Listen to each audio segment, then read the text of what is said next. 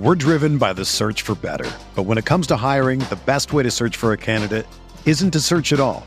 Don't search, match with Indeed.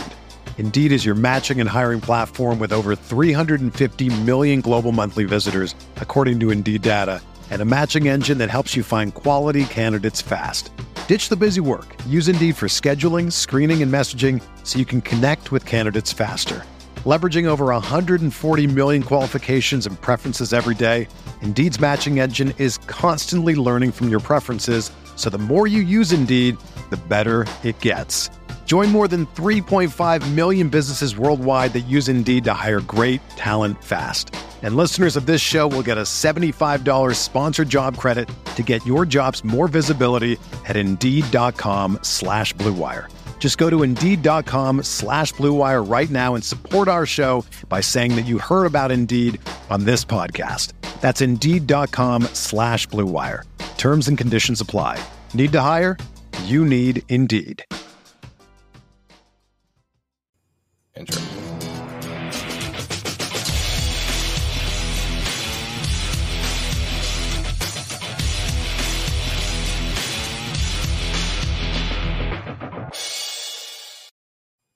Hey guys, what's up, everybody? Welcome into the Guilty as Charged podcast. My name is Steven. I am your host. Joining me as always today are Alex and Tyler. Tyler, man, I love that name change for you today. How you doing today, man? I'm doing just fine. I'm not going to explain it to anyone who does not know. For those who are listening, my name on my YouTube handle, whatever, is I Need Interpreter, No Good English. You can figure out why. I'm doing very well. If you can't tell, for those on YouTube, one of us has to stay up till or starting the recording at 11 p.m. at night. And I wonder if you can tell by our names who that is. Yeah.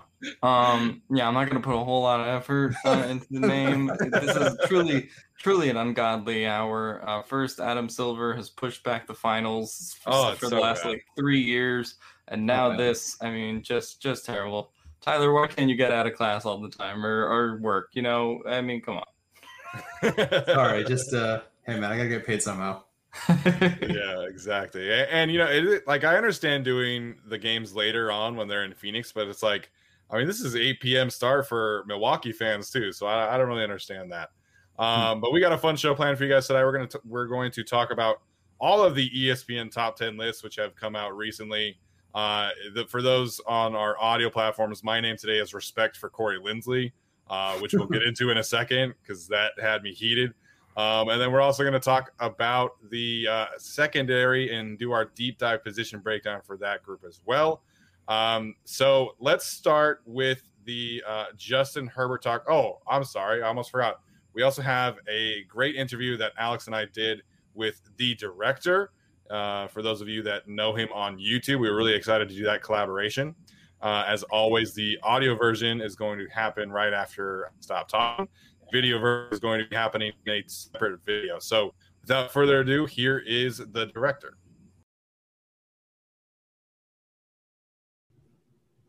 Hey guys, what's up? Welcome back to the Guilty as Charged podcast.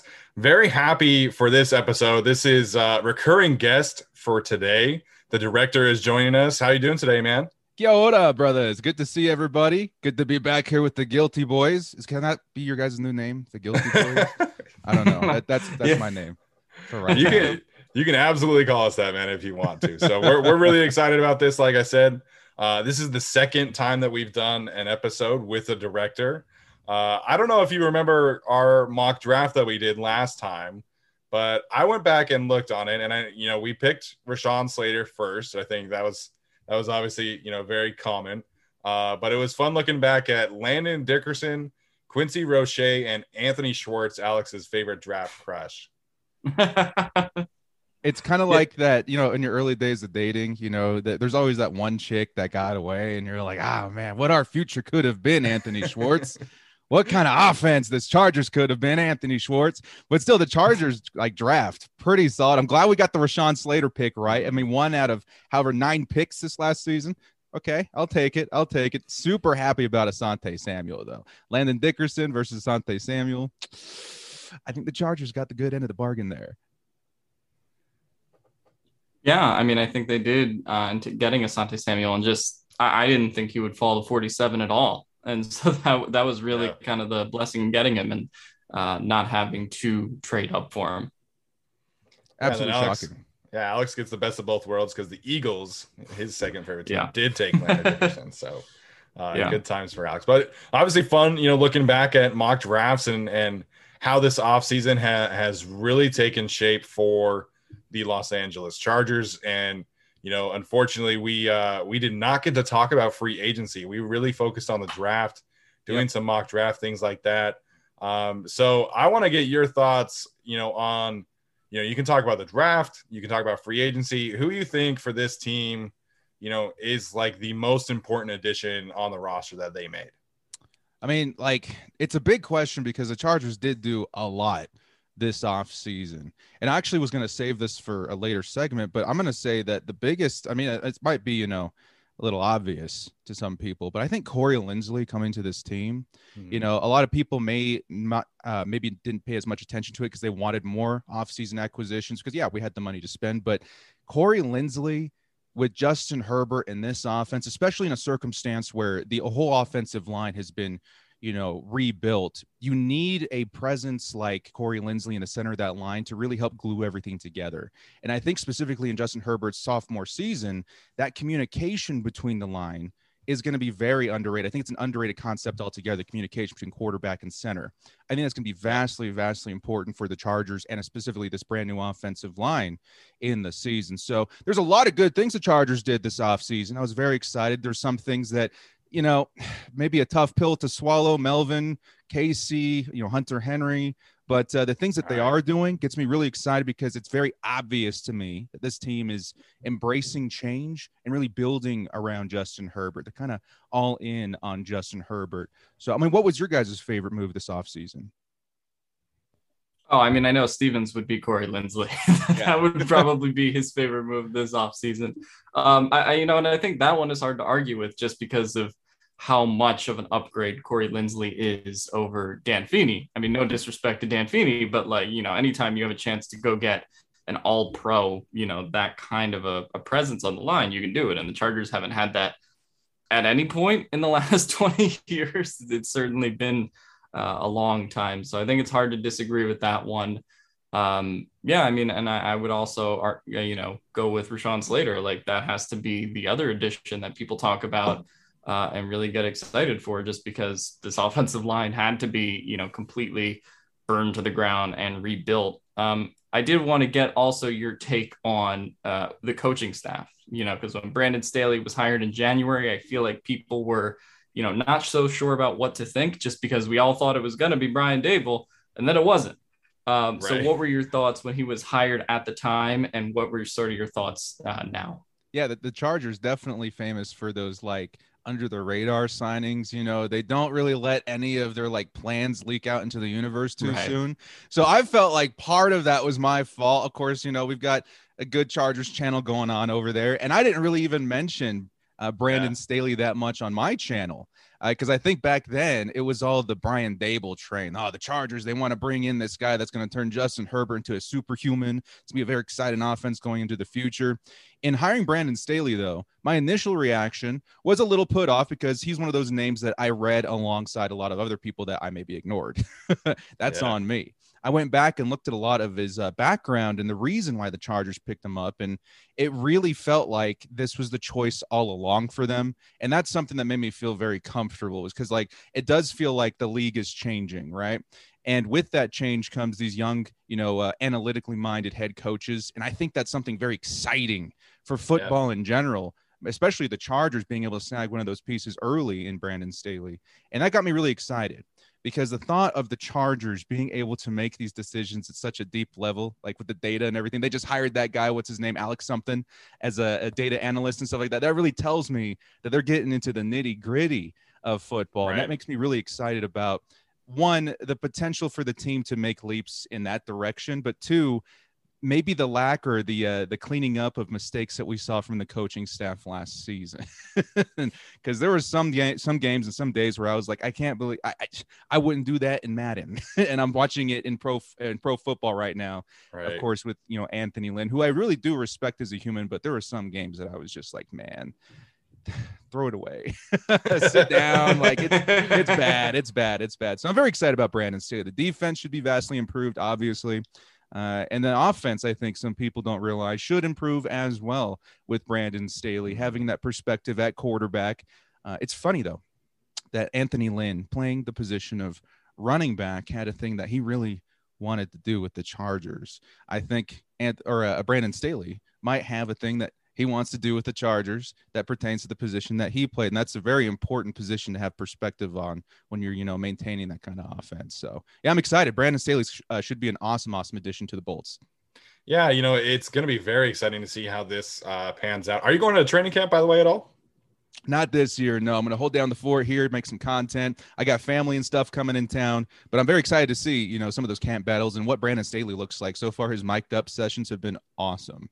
Yeah, man, it's going to be really exciting to get out there. I'm going to make it down for a couple days as well. Get my eyes on some of the players, some of the new schemes, and just kind of learning about what this offense and defense are going to look like. Man, it's exciting to really talk about a scheme change, because I feel like with Phillip Rivers, the scheme never really changed. You know what I mean? Like there were just tweaks, but this team is really going through an overhaul in every facet of the organization, which is just, very exciting to sit back here and watch. And obviously it's all positivity right now, but I'm very, very excited to see how it unfolds.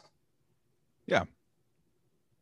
I feel like, again, the embracing of change, the NFL is always changing. It's been changing since the day it was, spawned. And I feel like, especially right now, the formula in which to bring up a team, especially with a quarterback like Justin Herbert, not every day you stumble on a quarterback like that.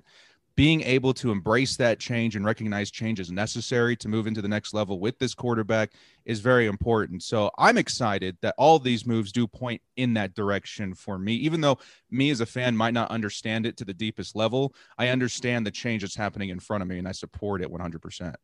Yeah, absolutely. And, I want to thank Patrick Mahomes for some content ideas that he was able to give us. What did you make of his? I don't know. I don't necessarily think it was like a slight about Justin Herbert, but what did you make of his, I'll see it when I believe it, which he said the saying wrong. He was supposed to say, I'll believe it when I see it. In my experience, when you're throwing shade at somebody and it's a classic, line like, haha, and you get it wrong, it means somebody's in your head, right? I think Justin Herbert's probably in his head a little bit, but at the base level of it, I mean, it's sports. Everybody's very competitive. It was friendly banter, I think, when you really get down to it. But at the same time, the fact that he stumbled on it, the fact that he had to bring it up at all that way, it makes me feel like, okay, he's in his head at least at some level. And I'm excited to see, because I'm sure the entire NFL is interested outside the AFC West of this thing between Herbert and Mahomes. And it's just going to continue to grow. And the rivalry, I'm happy to say, has been sparked. And so I'm excited to see that classic, rivalry that like we've seen in the past, Brady and Peyton Manning and stuff like that. I mean, it's funny, you mentioned Brady and Peyton Manning, and Brady's been able to play for so long that now he has a new rivalry with Mahomes. Right? There you go. He's outlasted everyone, and we'll be talking about Brady in 10 years starting a rivalry with someone else. Oh, gosh. It's just how long he's been going. But yeah, I mean, I didn't take it really to be like too much of a slight. I did think it was weird that he just messed up the phrase, just because Patrick Mahomes generally is like perfect, NFL company man, and he doesn't usually start beef with people. But yeah, no, but that was still fun to see. Yeah, absolutely, very excited to see. Getting the two of them together in the same division is going to be, awesome television for the next few years. I also want to talk about, with the three of us, the quarterback rankings that came out with Justin Herbert. Jeremy Fowler surveyed NFL execs, coaches, other players. I don't know exactly how many people he surveyed, but Justin Herbert clocked in at 9.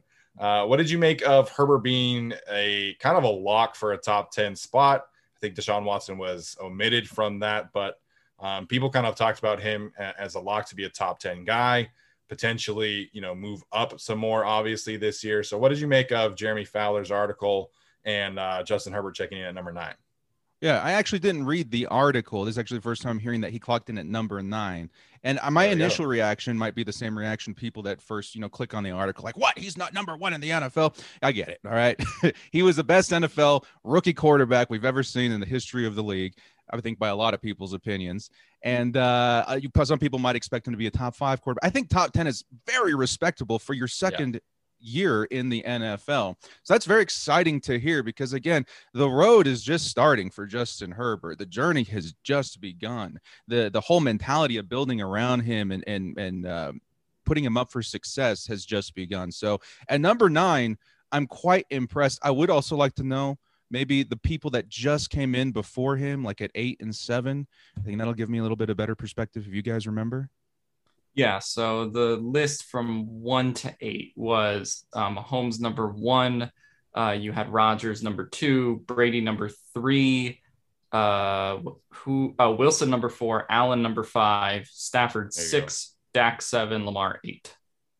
Yeah. Who was 7? And then Dak, and then Lamar, and then number 10 was Kyler Murray. Okay. Yeah. Mm-hmm. Yeah. Okay. That makes sense. It makes sense. I think that list, of course, as everything does, is going to be changing in the next season.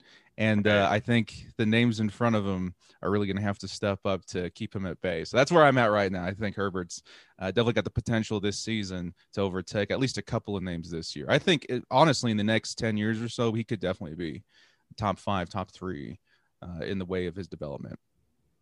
Yeah, and, go ahead, Alex. Sorry. Yeah, no, I was just going to say, it's all about, his development and getting into that top 5. But, like you said, it's kind of the rookie year, and the NFL is always like, well, show me what you want to do next year, right? Because we've seen quarterbacks have a great rookie year and then do, what people are scared of for Herbert, which is the idea of a sophomore slump, right?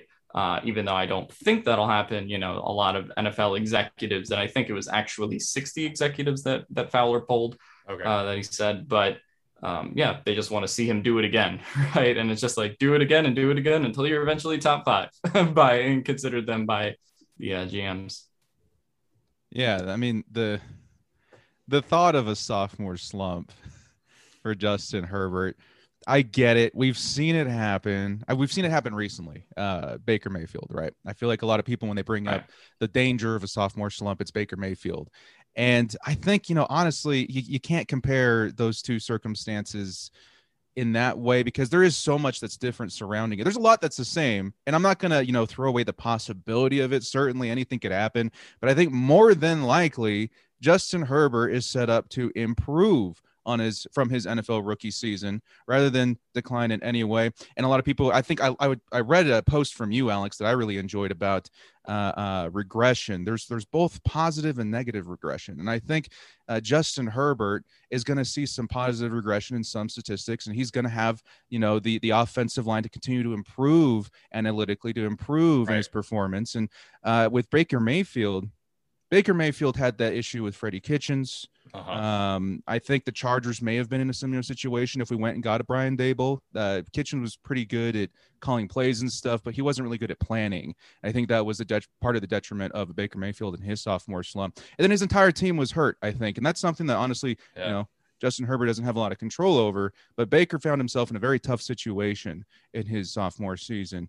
Looking at Justin Herbert with the improved offensive line, not to mention a full off season with the ones. Did you guys see that art? I don't know if it's true. I can't speak for it, but I think somewhere out there I saw that Keenan Allen mentioned his first pass that he caught from Justin Herbert was in week 2 versus the Kansas City Chiefs. Yep. What in the world? I mean, okay, that speaks to what the Chargers coaching staff was like last season, right? That's kind of insane. But as well as the kind of value that you're going to get out of a full off season with Justin Herbert, practicing with the ones, practicing in a scheme that's been designed for him. Everything for Justin Herbert shouldn't have worked for Justin Herbert last year. Now he's got all the additional support. The cavalry has arrived. So to me, I feel like it's really obvious that Justin Herbert more than likely is going to see an improvement in his sophomore season, which improving on his season last year is going to be a very good season in the NFL for any quarterback. Yeah, I think there are absolutely some areas in which he will negatively regress. Like, he's not going to be the best quarterback under pressure again, because that that never happens. Like Breeze hasn't been the best quarterback under pressure in consecutive seasons. Like it's just such a, you know, up and down statistic. So that probably will come down, but he's going to be under pressure less frequently, hopefully, you know, with this new offensive line. So I think absolutely he can improve. He can take strides.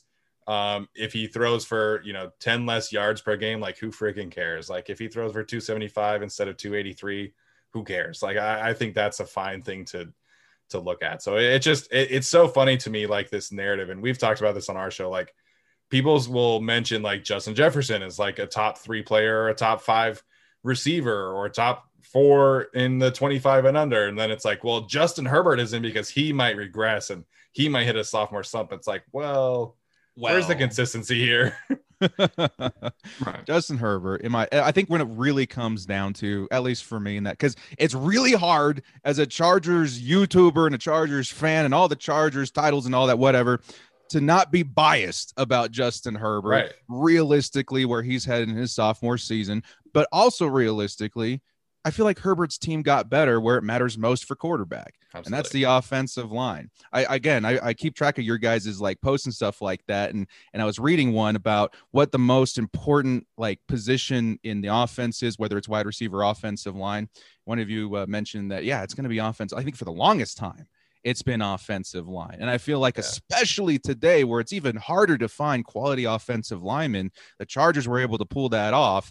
And for a quarterback, for Justin Herbert, that's the most important thing that you can improve on, especially considering what he was working with last year. And then also to add to that point, what I said with Corey Linsley, that sort of leadership and experience that Corey Linsley is going to bring to that line will also help Justin Herbert in his ability to communicate with that line and really learn how to work with that unit. So it's just, I'm very excited. It's tough to hide my excitement for Justin Herbert with the offensive line. Absolutely. Yeah, I mean, I think we're all excited for Herbert. And it's funny you mentioned that, like, you read our posts and stuff. And I've always found that interesting because Tyler will message me like, hey, director mentioned one of your articles in a video. I'm like, what? I just like spit on my water and I can go watch it. But yeah, man, I mean, you do a great job for the Chargers community and all that. And likewise, YouTube. You guys, I mean, I take this as a compliment. Okay. In real life, I love surrounding myself with eggheads. Okay. Because in retrospect, I seem a little bit smarter, but I really do feel like sharing that sort of knowledge and perspective that you guys have with the Chargers fan base is always awesome, man. So yeah, I appreciate what you guys do too. You really help even me understand the game at a deeper level. Yeah, man, it's been a great journey for the three of us. And, you know, we interviewed Robert Mays a couple of weeks ago, which was awesome for the two of us. We're big fans of his podcast and just learning about the history of the game and things like that. So we'll get you out of here on this last question. Sure. What is a training camp position battle that you are most interested in, you know, watching unfold this year? Do I go with the obvious in Oday Abushi and Hymus? I don't know. It's really tough. I really feel like I want to see what's going on at a deeper level at edge. I think that's the one position that has my attention the most outside of defensive back is edge opposite Joey Bosa. I want to see what Chris Rumpf has to bring to the table, you know, maybe as a rotation player or something like that. I want to see Uchenna Nwosu step up with the ones and see what kind of production he puts up. So I'm going to say the position of edge opposite Joey Bosa. I want to see what the plan is over there because obviously we're all sick of seeing Joey Bosa maybe not reach his full potential on game day because there's so much being thrown at him on that side of the line. I'm sure the scheme's going to help that a lot with Brandon Staley. He's really good at disguising those sort of, you know, blitz packages and stuff like that. But I do feel like Chris Rumpf is someone I have my eye on. Uchenna Nwosu is someone I have my eye on. And then Kyler Fackrell, too. I want to see how they're going to be using him because I see a lot of potential in him. I've seen a lot of big plays out of him with the Green Bay Packers and the New York Giants and stuff like that. I do feel like he's going to be someone that maybe flies under the radar that does contribute a lot this season, maybe the same way that Nick Vigil did last year. Yeah, and I want to get one more before we get you out. But please, we did this with Robert Mays. So gun to your head record prediction, what would you go for the Chargers in 2021? I'm not even going to hesitate. 11-6. First 18-week That was- season of the NFL. I think 11-6 for me. Like, it's really the schedule is really tough, and that's me being optimistic. I'll say that, but I'm going to go with my heart in those, gun to your head situations. I'm going to say 11-6, but the Chargers, people do need to realize, are going to be in a very, very difficult situation in the first half of the year. The schedule is pretty stiff. And in my prediction, this means the Chargers maybe make it out like 3-3 in the first 6 games. 2-4, maybe there's still a possibility, but it's if they can find some success in the early part of the year, I think that they're going to be suited up for a very good playoff push, at least the chances of making the playoffs in the later half of the year. But a lot does depend on whether they step up to the plate during those really tough opponents in the first half of the year. Yeah, I mean, I remember we counted up the games, and I'm the pessimist on this show, and somehow I also predicted 11-6. So some people don't like 11-6. I get it, Chargers fans. The first 17-0 season would be absolutely fantastic. But 11-6 is super, super solid when it comes to the division we're playing, the schedule, and honestly, the second year with Justin Herbert. So I think that'd be great. What about you, Steve? I happen to think it's 10-7 is where it ends up. I think absolutely it could be more than that. I think, this team, if Justin Herbert does make that MVP leap, then it's probably going to be more than even 11-6. So, I think this team has such a high ceiling with the star players that they have. But, the lifelong Chargers fan of me always errs on the side of caution when it comes to predictions. So 10-7 still super solid in retrospect, like you were saying, I think there is just this kind of expectation for the teams to win every single game. And like, obviously that would be very happy. I would be very happy if that happened, but this is the NFL. Like, the more often than not, teams are around 500. That 11-6 would be an amazing, amazing season for the Chargers. And frankly, in my opinion, anything above 500 is a win. So if they're 9-8, I still think that's a really good season for them. Awesome. What do you guys? I have a question real quick for you guys. What do you think it's going to take record-wise for the Chargers to make it into the playoffs this season, considering all of the competition, the AFC West alone? I think it's going to be really hard. I mean, we've seen, last year, every team who made the playoffs in the wild card was 11-5, right, in the AFC. Yeah. So, that was the Colts, the Browns, and who was it? Colts, Browns, Ravens were the 3 teams. So, yeah, I think it's just going to be really tough to make it there. So I don't think it'll be quite that tough this year, as I think you could see, more teams beating up on each other. But yeah, I think it'll at least take 10-9 wins, maybe +1 because of the extra 17th game, which I'm still getting used to. And I remember, saying 10-6 and 11-5 on the podcast, and I'll probably still say it until we actually play the 17th game. Yeah, that's around where I had it too. 10-6, 11-6. Sorry, that is where there you go. It's gonna. Yeah, there it is. There, it's happening. I can't stop us already. It's rolling with it to make the playoffs. That's where I'm at too. Yeah, I think it takes 10 wins minimum. Like I don't think in the AFC you can get into the playoffs at 9-8. I think it's got to get 10 wins minimum, because I think you look at, obviously you have the 4 division winners, which will get in. And then, you can talk about teams like the Dolphins, the Steelers, the Ravens, the Browns, whoever wins the AFC North, is going to be such a fun division to watch. But, the Patriots are going to be better this year as well. So I think it takes 10 wins, probably 11 to feel like comfortable the Chargers are going to be in that situation. So that's just where my head is at. But this has been awesome, man. We can't thank you enough for taking the time out to join us again for part 2. What kind of projects you got coming up in the next few weeks? Oh, just getting ready for the season, up in the game a little bit in the visual department for a couple of different. One of my favorite things to do in the season that we kind of stumbled on last year was the live broadcast during the games. Of course, we can't show the actual game. What do you guys want me to drop $200,000-$300,000 to show the game on the channel? But what we do is get together as Chargers fans and scream and holler, and we usually get a good number of people in there, and that it makes me feel like I'm at a sports bar for the Chargers. And there's just tons of people in there screaming. And that's something that I guess every sports fan kind of dreams about. So it's been a really surreal experience for me. And it's been a lot of fun. I'm really, really excited for that. Awesome, man. Well, Chargers fans, make sure and check him out on YouTube if you are not already doing so. Follow him on Twitter as well. And Director, man, we can't thank you enough. This has been great. We'll see you next time, man. Take care, guys. Kia ora.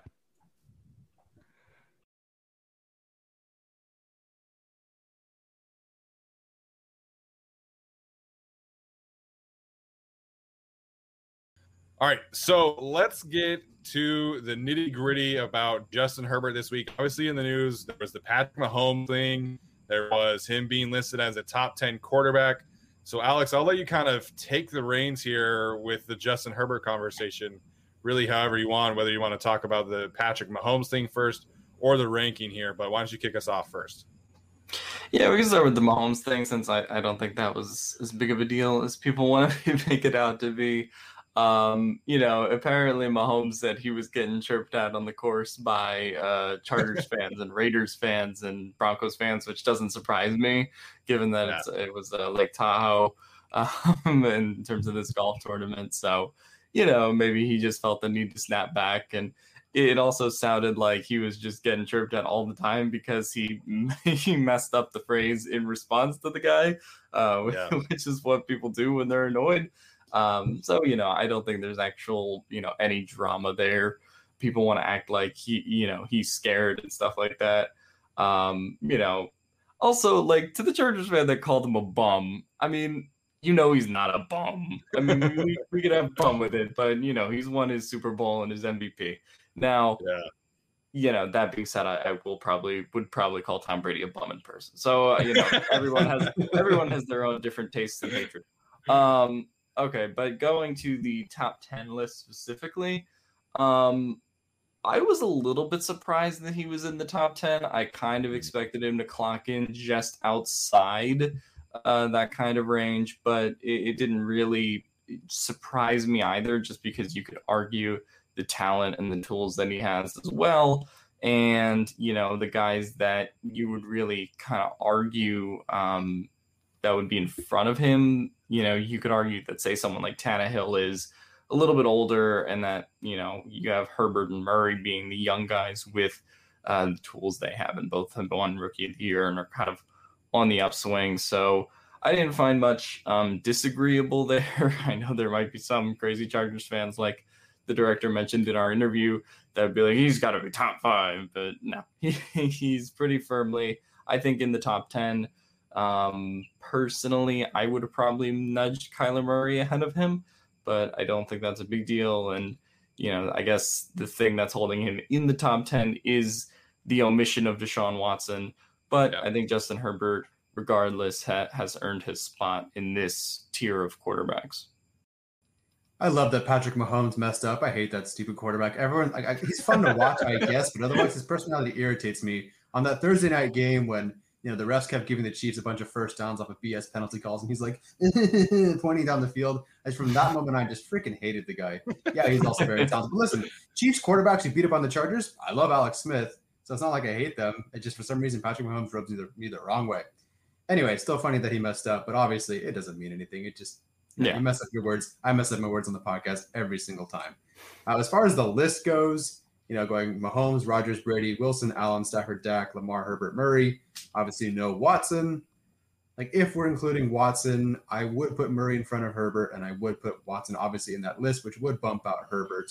And that's okay. And then, of course, this depends on how you look at it. Like, I took Herbert in our little fun mock thing, which quarterback would you have and start your franchise with? I took Herbert first or second overall.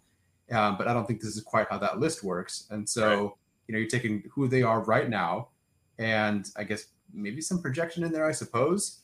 And I wouldn't put Herbert on this list, but that's not saying that he can't easily get into this list. I could see him passing Lamar. I could see him passing Murray. I could see him passing Stafford if he has an iffy year. Josh Allen, maybe if he regresses, especially because they're kind of considered very similar kind of players. So, it's no shame in him not being in the top 10 just yet. I have no problem if he's there.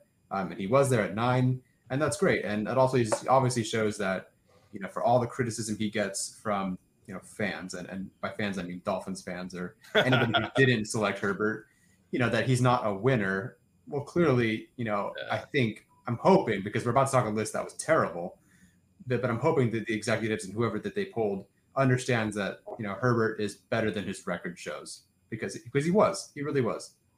Yeah, that's the thing, like, that we have to point out that I should have led with. Jeremy Fowler, this is not his personal rankings, right? Like, I saw some people were like, Jeremy Fowler's an idiot. It's like, this isn't him. Like, he's polling people within the league, executives coaches and players and things like that. And I think a couple scouts you mentioned.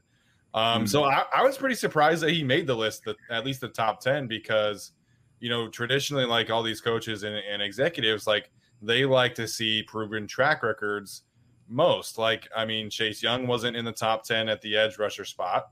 Justin Jefferson wasn't in the top 10 at the receiver spot. So when I didn't see Chase Young, you know, I kind of thought like, okay, like they're probably not going to put Herbert in, you know, longevity thing and track record. So I was pretty surprised that he made it. And obviously not having Deshaun Watson like that definitely helps. But, you know, I think, you know, the pecking order at the quarterback in the National Football League right now is pretty clear. Like, I think you've got your tier 1 quarterbacks, depending on where Watson stands, like if he plays, right, you've got Mahomes, Rodgers, Brady, Wilson, and then Watson would be in that tier as well. Then I think you've got the second tier quarterbacks, you know, Josh Allen, Lamar Jackson. You could put Matthew Stafford, maybe Ryan Tannehill in there as well. And then you've kind of got like the up and comers, right? Kyler Murray, Baker Mayfield, potentially Joe Burrow, Justin Herbert.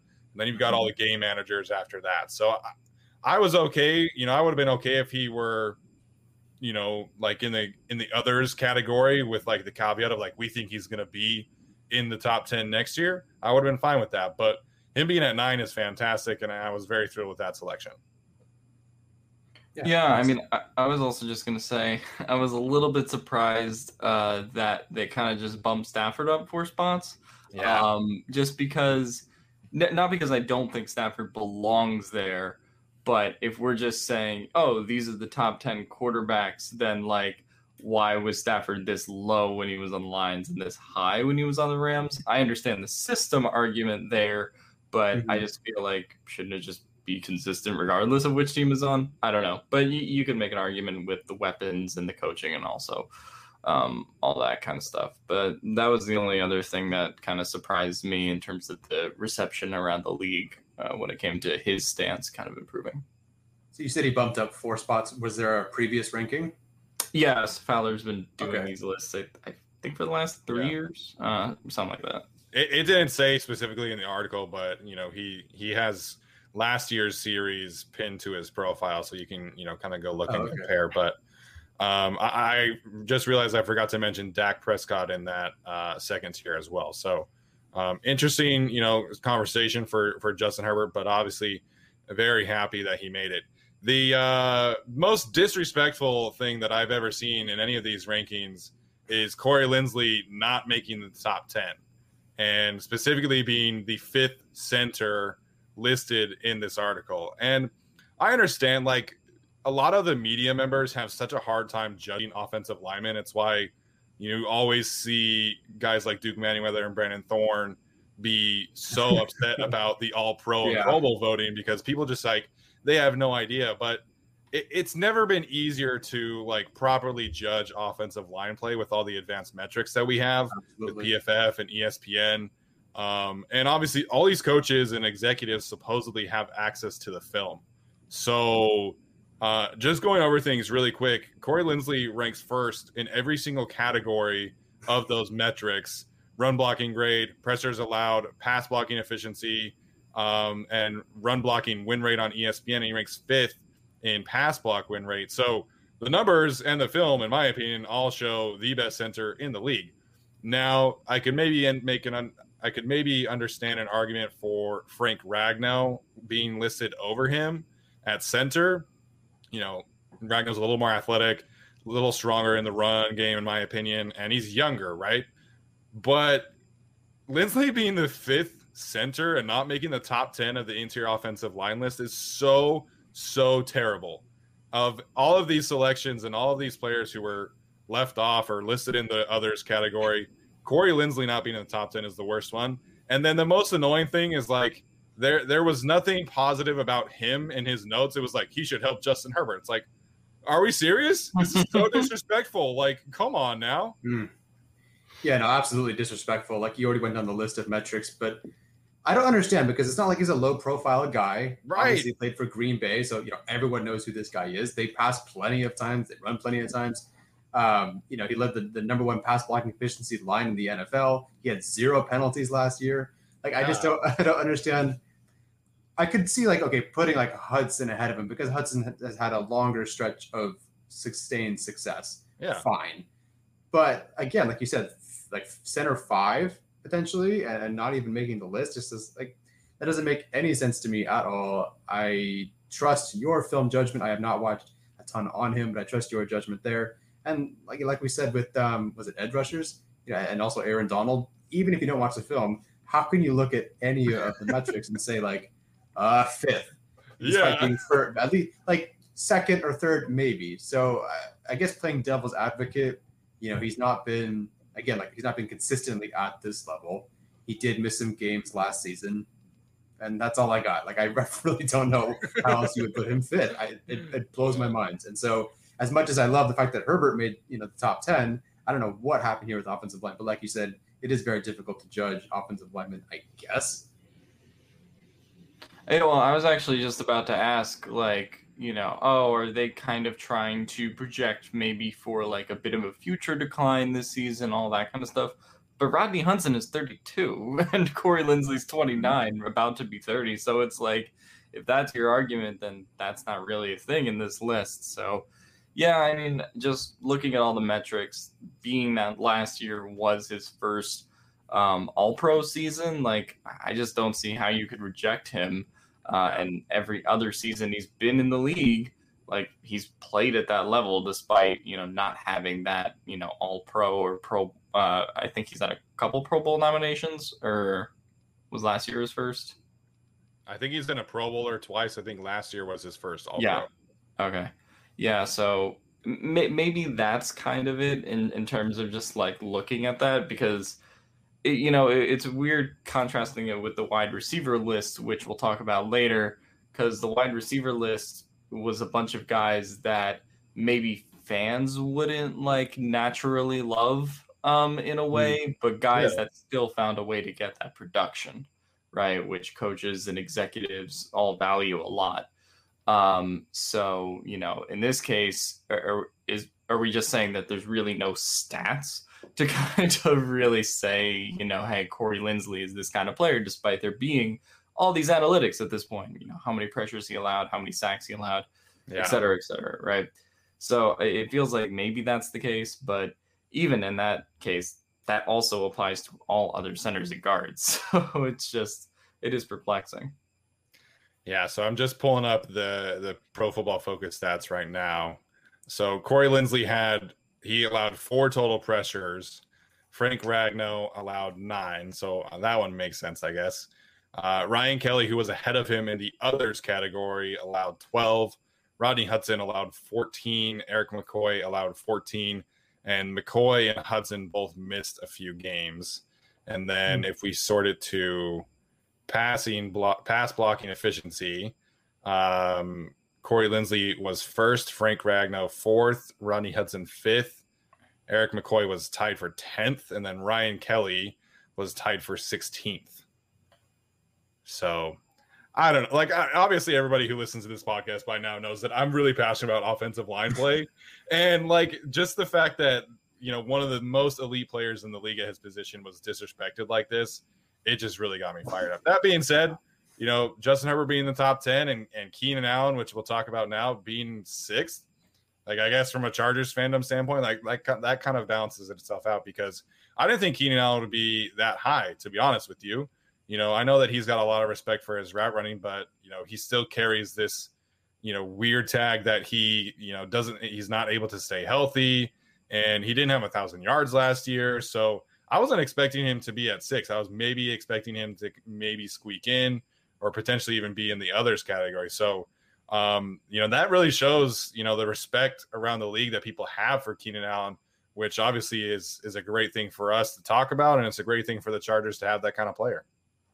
Yeah, I think that the big disconnect, between the fans and what NFL personnel think is that, we can talk about health and all that stuff, but I really think it just comes down to Keenan Allen is not the most exciting player to watch, right? He's a bit of a technician. Last year was the fewest yards per attempt. I think, of his kind of recent career, right? Yeah. He's not a Justin Jefferson, so to say, where he's just going to burn you and then, one move and he's gone, right? Aside from that, great play that started that Patriots playoff game where he just deked Stephon Gilmore out of his cleats and then was in the end zone, which was fun. Yeah. But, other than that, he has never been that kind of a receiver. And so I think that's been kind of the disconnect with fans. But, he still gets to the production either way, right? He gets you to that 100 reception, 1,000 yards kind of year, and is really one of the most technically sound of them with his route running ability. And I really couldn't complain about much stuff on the top 10 list as a whole. I think everyone was pretty deserving of being there. I have my hesitance with Mike Evans because I think he's kind of overrated. I've never been the biggest fan of Mike Evans, but I guess, with the production, you could make the case that he's top 10. I personally would still choose Godwin over him on that team. But yeah, to me, there wasn't a whole lot to argue. It's just, hey, these guys get the production and we're going to choose the 10 that we like the most. You can make cases for other people as we saw the Minnesota Vikings tried to make the case for Justin Jefferson being a top 5 receiver over Julio Jones and Devontae Adams and all those guys, which was crazy. So I would not go that far, even for Keenan Allen. But Keenan Allen clocking in at 6, I think is the right call. I was a little bit surprised, but also, I do think there's always been that disconnect because the players have always, complimented Keenan Allen's game too, including Devontae Adams. Yeah, and that's why I don't think when it gets brought up, is Keenan Allen one of the most underrated receivers in the league? Like, I don't think he is. Like, I think people generally that kind of know football appreciate him quite a bit. And anyone who fans that kind of aren't Chargers fans and maybe don't play fantasy football, I guess, like they're like, he's all right. But okay, Keenan Allen being 6th, he's a guy that I would put in the top 10, but I don't think he could sniff the top 5. Like, for some reason, there's just this big jump to get in that top 5 that I just don't think he has done yet. Now, I'm not forgetting who his coaches were. I'm not forgetting about, Rivers being Chuck Ball in 2019 and all the stuff that happened in the last few years and whatever. But he needs those games, those takeover games against either, the big time opponents or really good defenses. And last year he didn't really do that. The year before, I think he had a couple of bigger games against some good defenses. He doesn't consistently have like that explosion. Did Alex almost die? No, I just dropped my phone because it's 11:30. Man, my take was that good. He dropped it like it was hot. Kill me. So anyway, I want to see bigger games out of him, and hopefully that this is the season for that to happen. But he just doesn't like that. Everyone's like, oh, maybe he can be like a top 5 guy. Not everyone. Some Chargers fans really want to put him in the top 5. I just can't put him there yet. I really want to. Yeah. He needs those bigger games. Well, I think the bigger games, and I think, one of the biggest issues with when he was obviously playing with Philip Rivers is that Philip Rivers would like to spread the ball around. And one game, it might be a Keenan Allen game. Like I remember attending the Texans game in 2019 where Keenan had, 12 catches and 15 targets. And then the next game, it was Austin Eckler's turn. Austin Eckler had, 19 targets and 15 catches or whatever. So that I have always felt like kind of hurt his reputation and the touchdown thing, right? Like, he's not a big touchdown guy. And so, I think everybody respects his route running ability at this point. Brian Baldinger had him listed in his top 3 in terms of route running, which was fun to see today. But I just think people look at him as kind of a player with a limited ceiling because he, like Tyler was saying, he doesn't have the explosive plays and he doesn't have the touchdowns. Like you look at everybody else on this list in the top 10, let me pull it up to make sure I'm not missing anybody really quickly. But, I think you have like the top 5 from this current season, right? You've got, sorry, I'm stalling while I pull it up. All right, here we go. Okay, Devontae Adams, number 1, DeAndre Hopkins, 2, Stephon Diggs, 3, Tyreek Hill, 4, 5, Julio Jones. Like we've seen all of those players have, 200 yards and 2 touchdowns on a consistent basis. And, they're scoring 10 plus touchdowns pretty much every season. And then you got Keenan. I feel like that's kind of like where the tier break starts, like with Keenan, Mike Evans, Michael Thomas, DK Metcalf, AJ Brown is in the 10, and you've got Kevin Ridley and Justin Jefferson after that. So, we could potentially be looking at, Keenan Allen dropping out of the top 10 next year with all those young guys if they have these big seasons. So not that it matters to Keenan Allen, but, he's got to be able to kind of make that leap, like Tyler was saying, if he wants to stick in the top 6 to 8 range. I would say the thing with Keenan Allen's game is that he's kind of formatted it to the point where I feel like he has a pretty high floor. I don't know if he'll ever climb into the top 5. Also, because of his age and also because of his play style, like the fact that he does have a 4.7 40, like I don't know if he's ever going to have quite that dynamic enough like athleticism to really be that. But I also don't think that, if he is a guy that's going to have, 100 receptions, 1,000+ yards, which, he's been doing like clockwork the last few years, I just don't think that that's going to ever really be lower than like top 15 in the league. Right. But yeah, so I think that that's just kind of the case. And, if we're going to talk about consistency and like doing that, I looked at Mike Evans' Pro Football Reference, and I have to rant about this.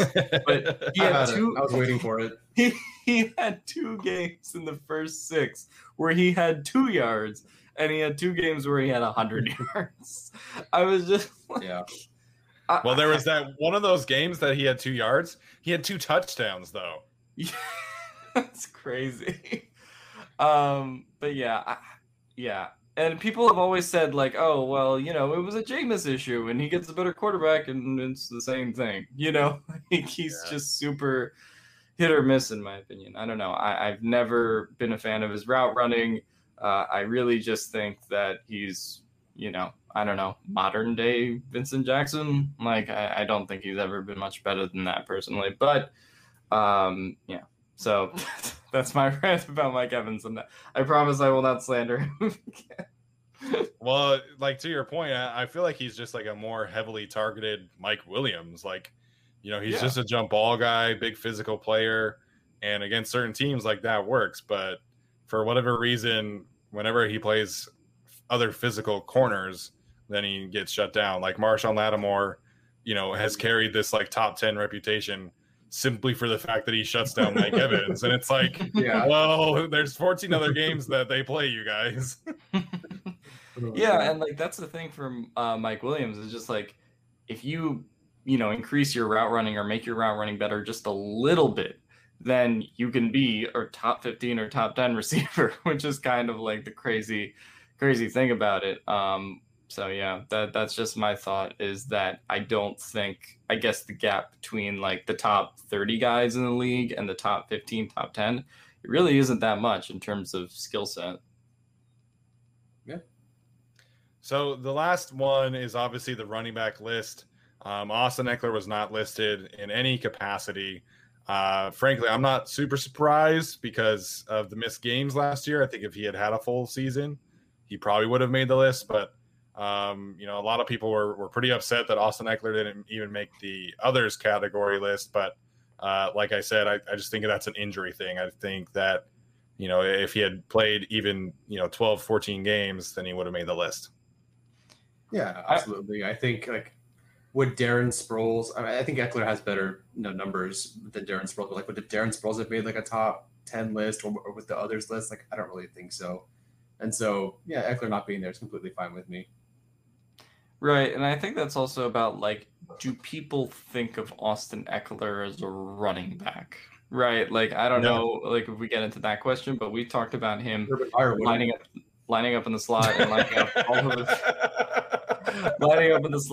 lining up all over the field. And so I think that's interesting. Just, I don't know if he's considered the same way that, like, Alvin Kamara and Dalvin Cook and Derrick Henry, like, does he really play the same position as those kind of guys? But yeah, so I don't think either way that he deserved to make a top 10 list. I don't know how you could include Austin Eckler in that, especially given the games missed last year. But, if he does wind up playing all 17 games this year, then I think that he has a chance to make it, at least if he accumulates enough receiving yards like he did in 2019. Alec, I'm really surprised that you just glossed over an Urban Meyer joke like that. I didn't hear the joke, actually. So what was the joke? You said most people don't view Austin Eckler as a running back, and I said Urban Meyer wouldn't because of Travis Etienne. Oh, okay. Yeah, I didn't hear the joke at all. Explaining the joke makes it funnier. Yeah, way funnier. All right, so we'll wrap up this conversation with this question, which I think is super interesting.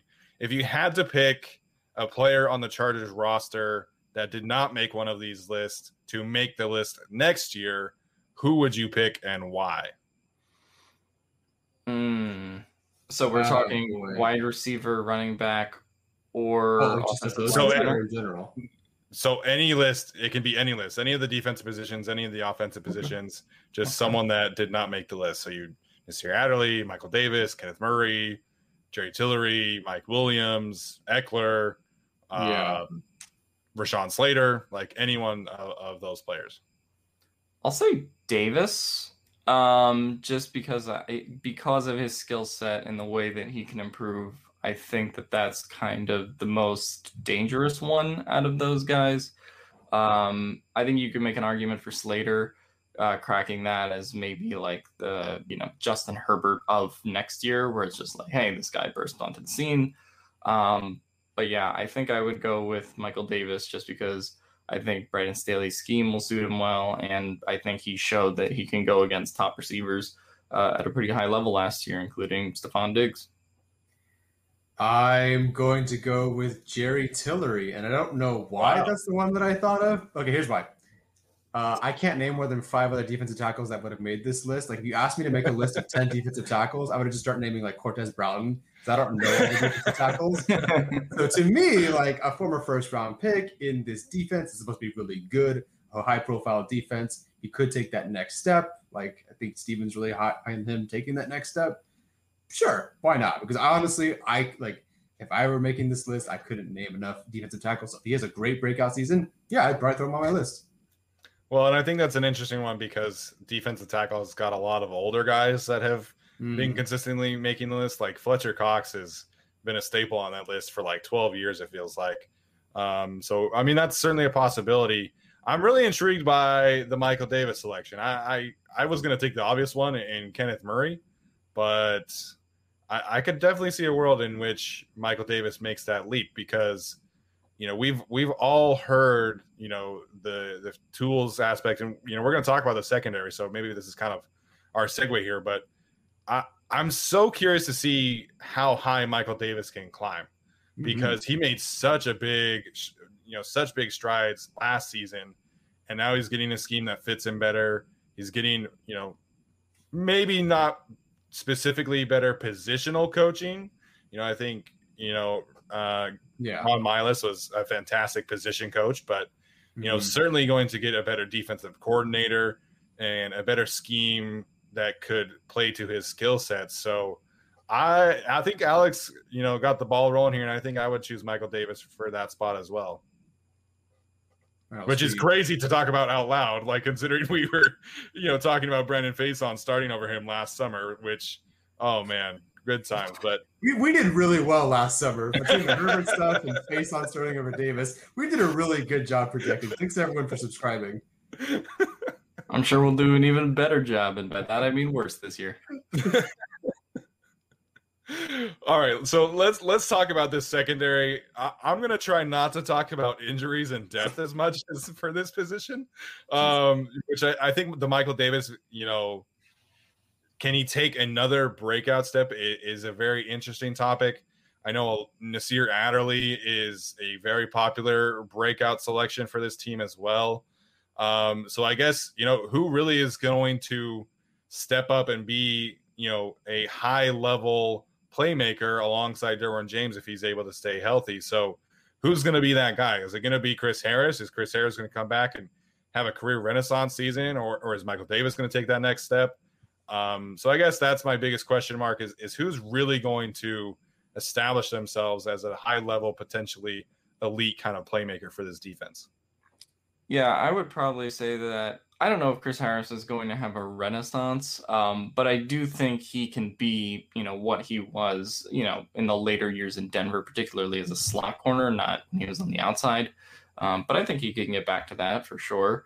And if you made me pick kind of one of the young guys between Adderley and Samuel and all those guys that are going to be a playmaker and step up, I'd probably go with Samuel. I do kind of still need to see it from Adderley. And I think I really like that, we talk about Harris and Samuel working at safety a little bit and working all over the field. I just think that would play really well in Brandon Staley's defense. And it doesn't seem, from what we saw with the Rams last year, that it's actually too much for rookies to handle. Like Darius Williams had an awesome season. And so I think that, Asante Samuel can kind of pick up, where he left off last year, but in a more complicated kind of versatile scheme. So those would kind of be my two guys. But yeah, my question is just movement and rotations when it comes to this team, just kind of seeing who plays where. And I also expect it to be a lot less rigid than the Bradley scheme, which was just, right. Quite frankly, CB1 covers wide receiver 1 and CB2 covers wide receiver 2 and, et cetera, et cetera. Yeah. That's sort of what it was. And that's what a lot of NFL teams do. But I think when you bring in somebody like Brandon Staley, who's going to be kind of changing that, that'll be interesting. And that plays into the potential of why I think somebody like Davis could have a breakout year, but it may also be harder and more complicated. So, I would just say the movement and where guys start, because I don't think you'll just see the normal, Davis CB1, Samuel CB2, and, Harris slot corner that like Chargers fans and, NFL fans have kind of gotten used to. I do think it'll be more complicated than that. And you'll see them, move around to safety, move back to corner, move all over the field. And so plus you have Derwin and Nasir likely in those two high safety sets, with the potential of a Webb or a Gilman coming in at times. So, yeah, I think it's just kind of the rotations and movement at this point. Yeah, I know you hit it definitely right there. This is such an interesting part, and I think probably the most interesting group of the offense or defense, in my opinion, because of Brandon Staley. And Arjun just did a great video on what makes the corner group the most important part of the defense, or maybe it was secondary. No, I can't remember. But it's such an interesting rotation that's potentially going to happen. When Harris mentioned, that him and Samuel Jr. they're going to play more safety. Like, what is that going to look like? Is that out of necessity? Yeah. Is that out of preparation because that Derwin James is probably going down? Or is that something that you're going to work on throughout the depending on your matchups, depending on who's in front of you? Who knows? I would like to know, one of the reasons that I didn't want Staley and the Chargers to draft a corner in the first round is because A, they needed a tackle, obviously, but B, Staley, with the guys he had last year with the Rams, granted he didn't draft any of them, not that he drafted anyone anyway, but it wasn't like, they were there before he got there. And so for him to take a bunch of guys in the 5th, 6th, a bunch of undrafted free agent guys and turn them into the number 1 defense in the NFL, granted they had Ramsey and Donald, can he do that again with the Chargers, and how fast can he do it? Because it's not like they went out and did a bunch in the secondary to acquire guys. They just, kind of had a couple pieces, but mostly kept the group intact and lost Casey Hayward, lost Rayshawn Jenkins. And Staley seemed very confident that he can maximize this secondary based on what they have. Now, is it overconfidence? Are they just, saying great things about them, but they're going to really retool it in 2022?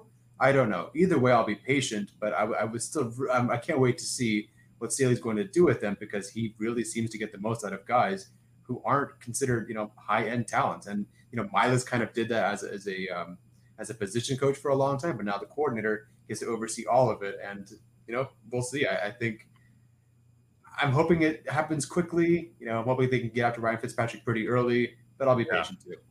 Well, and Ryan Fitzpatrick is, either going to have an awesome, like 404 touchdown game against the Chargers, or he's going to throw for 200 and 3 or 4 interceptions. So it could be a really great start for the secondary right off the bat for sure. I'm curious to see who's going to win that third safety spot, because, I am not like 100% confident that this person will play a ton, but I think based off of what, I've kind of studied and watched specifically last year, is that whoever is the third safety is going to be on the field quite a lot, like 30 snaps a game kind of player. And, we've talked about, them not addressing the safety position earlier was, a show of confidence for Nasir Adderley and Derwin James.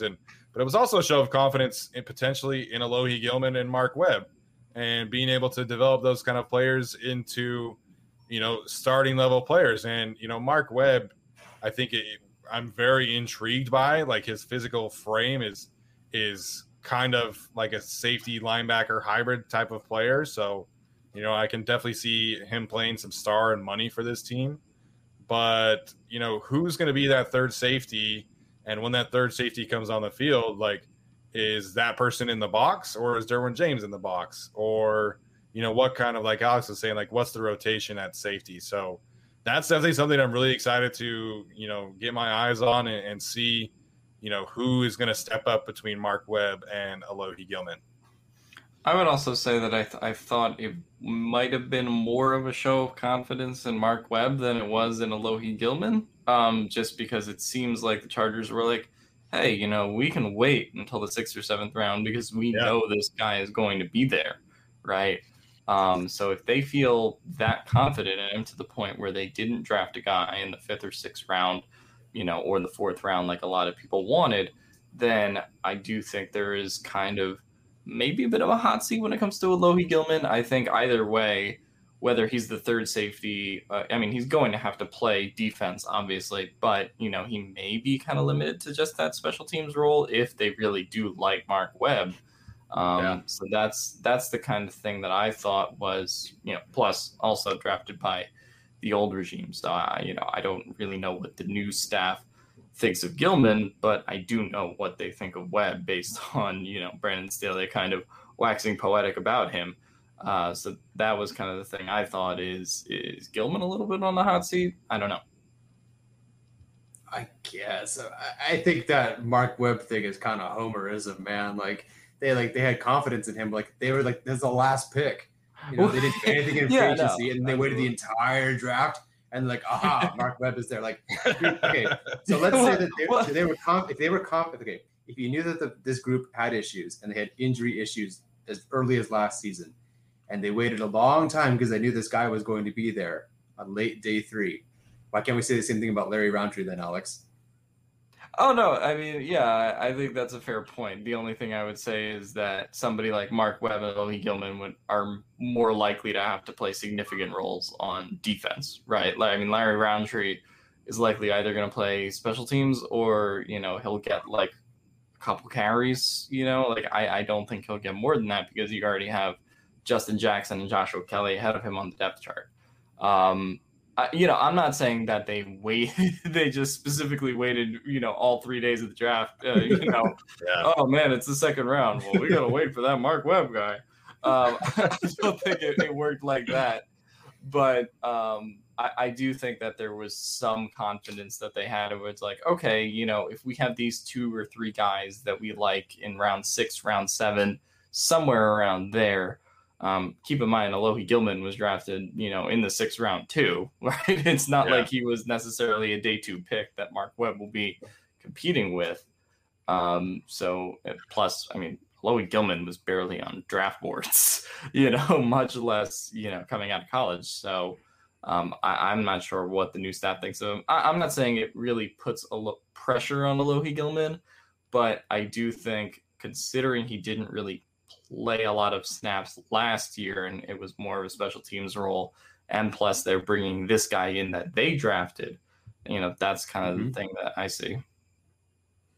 So I guess, kind of diving in a little bit deeper there is, I can't imagine they would cut Alohi Gilman, right? No. I don't think so. But you just asked who's going to be safety 3. And I don't know if it's an absolute certainty that it's going to be Gilman in that case. I think it could be a good chance that it's Webb. Yeah. Yeah, you're just saying hot seat for the job, not necessarily the roster. No. I think, well, he has to make the roster because the secondary is pretty thin. I know Steven just said, well, we won't talk about depth and, for the 48th time, but, it is pretty thin. So he has to make the team. Yeah. And I don't think there's a way that they won't carry 4 safeties. Also, just because Tom Telesco doesn't tend to throw out draft picks after 1 year. Right. So, yeah. Yeah, that's an interesting one. I guess my last question is there going to be a surprise roster make from this group? Because I know Tyler is pretty high on a certain safety from Charlotte, but I haven't watched him. I probably should, but is maybe this talk about Asante Samuel Jr. and Chris Harris playing a little more safety, maybe that lends a larger hand towards a John Brannon or a Dante Vaughn making the roster as well. And then, kind of loading up on corners instead of safeties. So, I mean, Tyler, you can make your case for Ben DeLuca making the roster here and now. That's just kind of my last question is who is the surprise roster, or who is the player that could surprise and make this roster? Maybe it's Ben DeLuca, maybe it's someone else. Yeah, my Ben DeLuca case was mostly just because it's not. I don't think it's going to be Ogbongbemiga because why would you need another linebacker who really doesn't seem like he can cover? Whereas okay, so if you can have corners that can play some safety, that's great. Maybe you don't need a safety, but also DeLuca is a safety who can also play some corner. Not really outside corner, but he does have that versatility. So he can play the slot for sure. Yeah, definitely. So I think that kind of in the same vein works out for him. But they just don't have bodies. They have nobody else. If you're talking about surprise guys to make the roster, it could be DeLuca.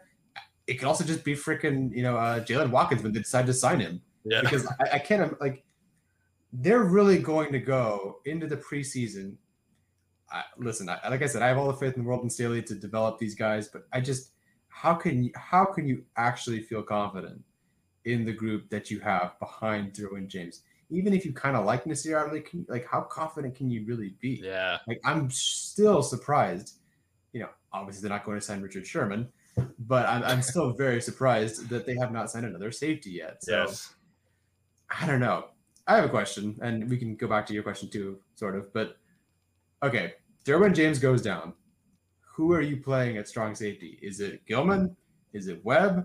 Or are you doing something crazy with Kaiser White? I think we fast forward to next season. No,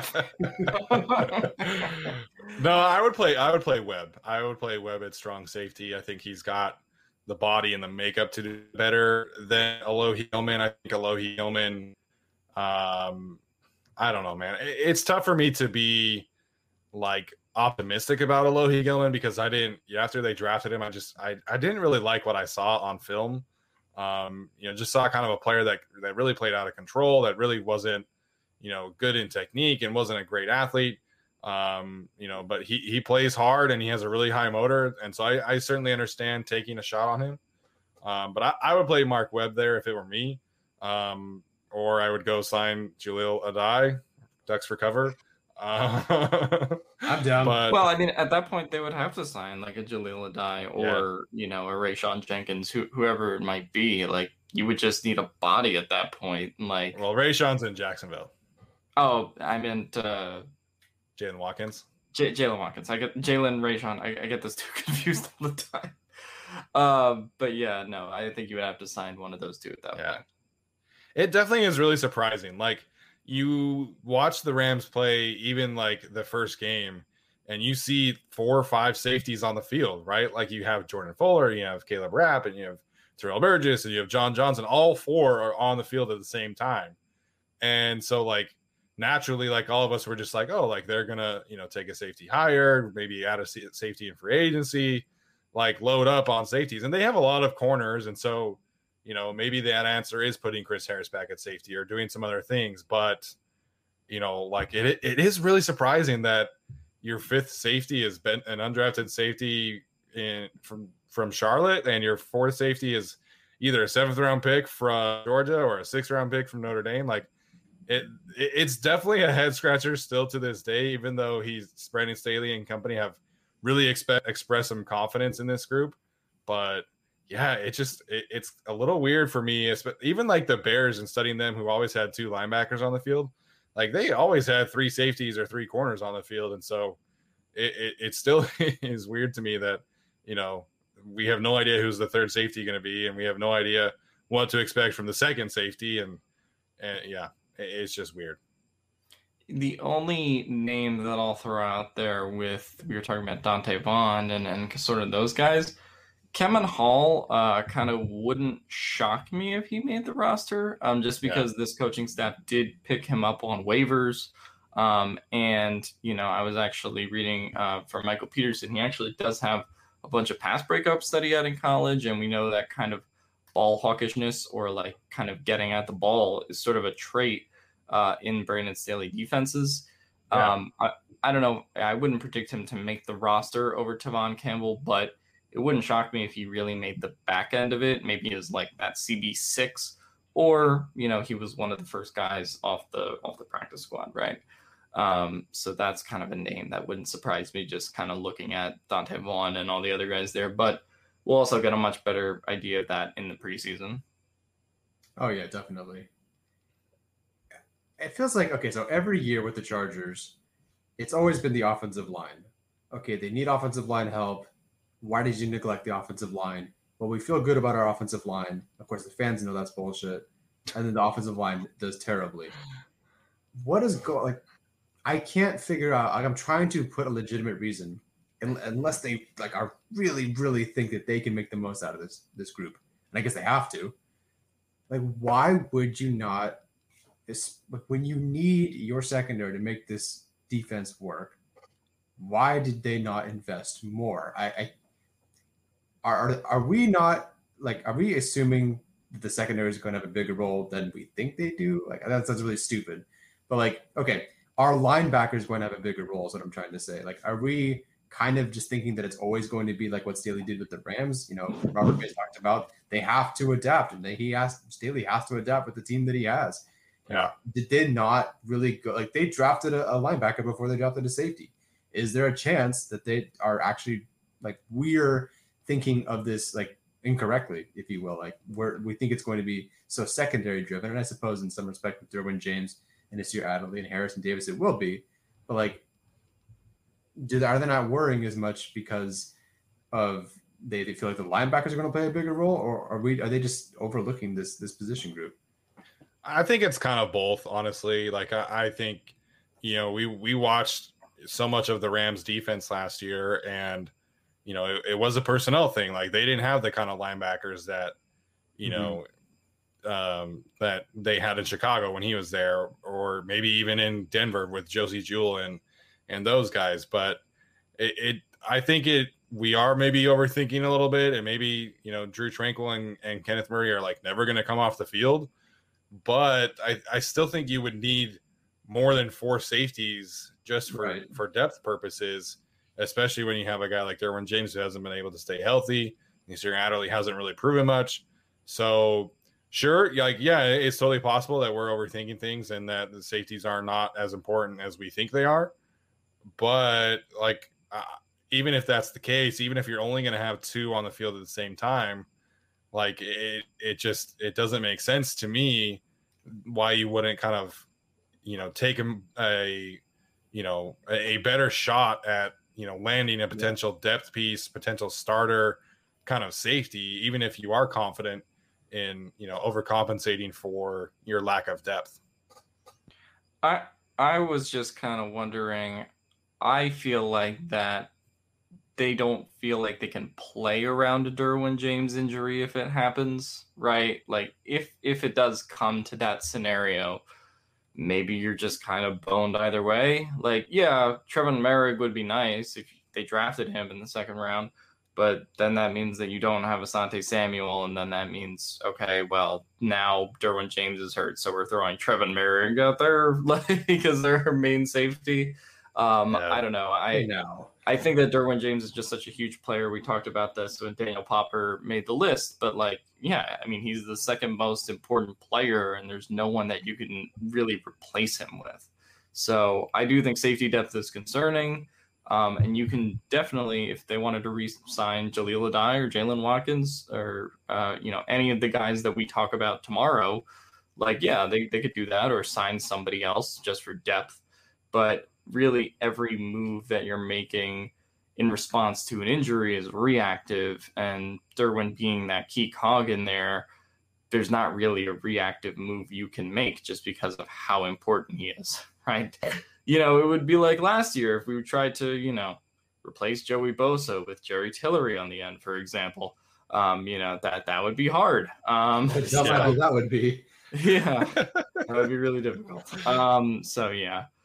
That's just what I think it is. There's no real way to replace Derwin. So I feel like their attitude is, well, Derwin's going to stay healthy and we're going to have two safeties on at the same time. So that's just kind of going to have to be what it is. If Derwin gets hurt, then you adjust to it and try to adjust to it then. But I don't think there's much you can do beforehand, I guess. Not that I'm excusing them for not drafting safety earlier. I'm just saying that may be how they think about it.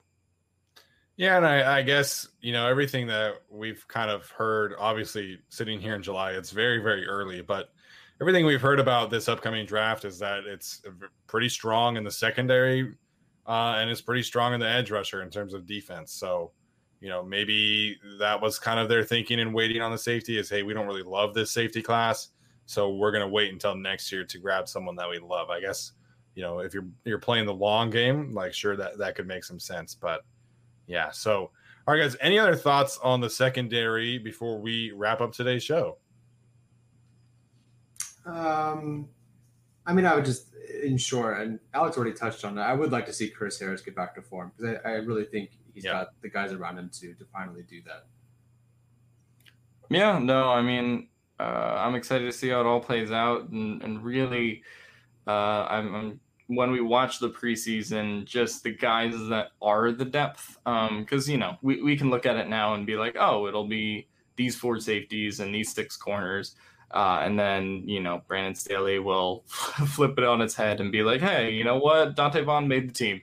And he's your 5th corner. I don't know. I wouldn't be shocked if something like that happens just because, again, it is a new coaching staff and the way that preseason plays out can be completely different. So, if somebody's good on special teams or a coach just notices one specific trait, that could be the difference between them, making the practice squad and making the active roster, right? So that's kind of the thing. And I think it's really hard to predict cornerback traits and safety traits of guys that we've watched, but we haven't watched to the extent that we have Chris Harris and Derwin James and all these guys. So that's going to be kind of fun to watch in the preseason coming up in exactly 1 month. The preseason is now exactly 1 month away. So excited for that. Yeah, we're excited for that. Excited for training camp in a couple weeks. And we all know that Tom Telesco would love for Dante Vaughn to make this roster. I think he would be so happy with another Notre Dame Golden Domer on the roster since Isaac Rochelle left. But yeah, that's going to do it for us today, guys. Make sure and check out Arjun's latest video. I just did a breakdown on Drue Tranquill as well. And make sure and hit that subscribe button. The like button is always welcome. And of course, the comments, ratings, and reviews on the audio platforms as well. So that's going to do it for us, and we'll see you guys next time. I'm going to bed.